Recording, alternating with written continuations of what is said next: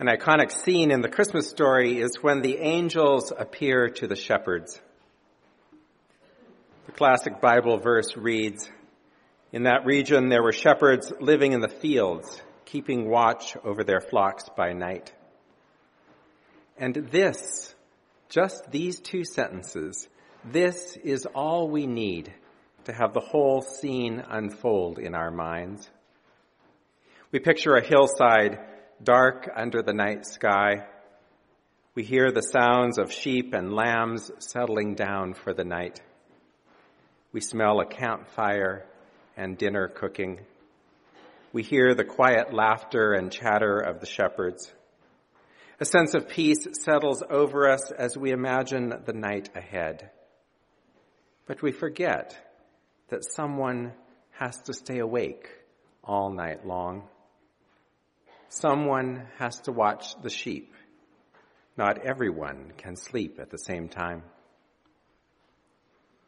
As a contemporary version of Luke puts it, the shepherds were camping in the region. They had set night watches over their sheep. This version adds a bit of tension to the scene. If there was no danger, there would be no reason to set night watches. If there was no concern that a sheep would wander off or be attacked by predators or thieves, all of the shepherds could sleep at once. But this is not how it is with a flock of sheep. Someone must stay awake to watch them. And it is precisely this night watch that finds itself awake to a miracle that is about to happen. We commonly understand a miracle to be a surprising and welcome event that is not explicable by natural or scientific laws. And as such, we Unitarian Universalists don't spend too much time really thinking about miracles, at least not in a literal way. But when miracles happen in a story, we can go along with them just fine. We do not confuse a story with its meaning. Something need not be actual to be true. We can learn a lot by suspending disbelief to hear what a story has to tell us. So we find ourselves on a darkened hillside at the beginning of the Christmas story, expecting a quiet night, having taken necessary precautions out of habit. With our stomachs full of dinner, we know the sheep will sleep bunched up near us. We know the clear, star-filled sky will not rain this night.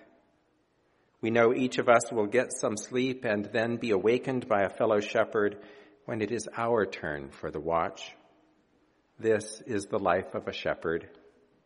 But on this ordinary night, something quite extraordinary is about to happen. A bit groggy from a few hours' sleep, you climb out of your bedroll and take up your staff. There is darkness all around. The night is filled with millions of stars. You recognize the familiar constellations which tell you what time it is. The middle watch of the night. The darkest and the coldest. With your blanket draped around your shoulders, you walk near the flock to see how the sheep are doing. Everything is quiet, so you settle in on a nearby rock to pass the time. Even though you would like to still be asleep, you know that it's your job to stay awake. If a lamb strays off, you must bring it back. If something unexpected happens, you must be there to sound the alarm. You wrap your blanket tightly around you against the night chill. Expecting nothing, you stay there, awake and alert. Suddenly an angel of the Lord stood among the shepherds, and the glory of the Lord blazed around them. The shepherds were terrified, but the angel said to them, "Do not be afraid." Wait a second, this was not supposed to happen. Shepherds are prepared to deal with a stray lamb or a predator or a thief. They are not prepared in the slightest to deal with angels. Angels are way above their pay grade. Shepherding being one of the most basic jobs in the ancient Middle East, shepherds are not very high up on the social scale. It was rather tedious work with bad hours. Equivalent to modern-day farm workers or slaughterhouse workers, the shepherds in the Christmas story are the least likely people to have angels appear to them. And this is why we have to pay attention to the miracles in this story. These miracles turn convention on its head. Rather than showing up to the rich and powerful, the angels show up to the lowest members of society. They show up to the ones who are forgotten and discarded. They show up to the ones with the least power and influence. The angels did not have it wrong. It is we who can have it wrong in thinking that the good news should come to us instead of the least important people in the world. But there they were, angels bursting into a quiet night of sheep herding. Imagine the darkness suddenly as bright as day with the radiance of these heavenly creatures. Imagine being awakened from sleep by a great commotion. Imagine being that one lone shepherd on watch, the first to see with their own eyes an angel of the Lord. You would be afraid too. I would be afraid. But the angel's first words are, "Do not be afraid." This miraculous interruption is not a threat. Instead, the news is good. The messengers are friendly. Life will be better from this moment on. Now, miracles are wonderful things, and we must be awake to them, or we will miss them. Does it matter to me whether the scene I'm describing ever happened or not? No, it doesn't matter at all. Do I think actual angels appeared to unsuspecting shepherds? Probably not. And am I willing to suspend disbelief in order to see what this beautiful story has to tell me? Absolutely I am. Life is full of metaphor. Life is full of wonder. Unexpected goodness happens all of the time. Lives are changed for the better every single night, and not just for shepherds, for you and for me too. There is so very much goodness in this world that it should make us want to stay awake every single night just to see it. There's so very much goodness in this world that it should make us want to tell others about it, what we have seen and what we have heard. I'm here to announce a great and joyful event that is meant for everybody worldwide, the angel of the Lord tells the shepherds. A Savior has been born in Bethlehem, a Savior who is a great teacher. This is what you are looking for, a baby wrapped in a blanket and lying in a manger. A baby. Nobody expects a baby. How could a baby make things better? How could a baby be a savior? How could a baby change the world? A baby is not a Messiah. A baby is the most helpless creature of all. But the shepherds don't argue with the angels. And this is another thing about miracles. We have to take them as they are.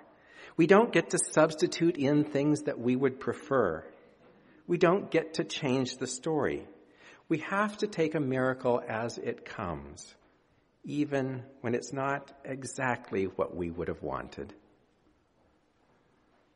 As the angels withdrew into heaven, the shepherds talked it over. Let's go over to Bethlehem as fast as we can and see for ourselves. They left running and found Mary and Joseph and the baby lying in the manger, just as the angels had said. Seeing was believing. They told everyone they met that what the angels had said about this child, and all who heard the shepherds were surprised and impressed. Now you see in our story, the shepherds don't pause long before deciding to act on what the angels have told them. The story tells us that they went with haste to see this new baby. What must it have been like for Mary and Joseph to have this intrusion? How strange to be spending the night in a stable in the first place, and then to have excited strangers show up wanting to see their new son. But miracles let lots of things happen all at once. A miracle speeds up time. It dispels fear. It allows for the incongruous. A miracle is a wonderful event. All who are caught up in it are strangers no more. Rather, they are fellow witnesses to something marvelous. And what if we lived more like the shepherds? What if we were more open to wonder? What if we allowed ourselves to be stopped in our tracks more often by beauty? What if we followed words of hope with trust? What more of life might we experience if we lived like the shepherds? This chapter in the Christmas story ends as quietly as it began, all on the same night. Shepherds settling in with their flocks and a new family sheltered in a barn. The night sky full of stars above it all. Just as the shepherds had set a watch over their flocks, Mary and Joseph were attentive to the new child who had just been born. No one expected anything other than a quiet night after a busy day. No one expected anything more than the ordinary blessings of work and food and shelter. The shepherds were bedding down somewhere temporary, and so were Mary and Joseph. None of these people were really at home that night, but they had each other. And then a commotion changes everything. Then a bright light and a strange message bring all of these people into contact with each other for the first time. A rowdy knock at the stable door, a rush of activity as the room fills up with strangers. There is no mention in the story that this bothered the new mother and father at all. Just the opposite, in fact. This chapter of the Christmas story ends rather enigmatically. The shepherds returned, glorifying and praising God for all they had seen and heard, the author of Luke tells us. But Mary treasured all of these words and pondered them in her heart. The language is quite precise here. Mary treasured this miracle. She took it as a sign of something wonderful to come. She pondered all she had heard, taking these words into her heart. The very thing that made the shepherds shout with joy settled into the new family like a balm. It was hard to be so far from home. It was hard to be newly married and new parents. It was hard to be away from family and friends. It was hard to be sheltered among the animals. Mary needed comfort that night. She needed reassurance.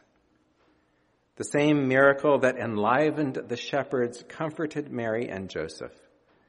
The Christmas story is clear that no one understood what was happening that night. No one knew what to make of these strange events. And yet, each person found the meaning they needed. The shepherds found hope. Mary and Joseph found comfort. We find joy. If we do nothing else this Christmas season, let us stay awake to miracles. Let us not get distracted by the noise of the world. Let us not succumb to cynicism or despair. Let us find goodness wherever we look. And let us look up into the night sky, expecting to see there both stars and angels. So be it. Amen.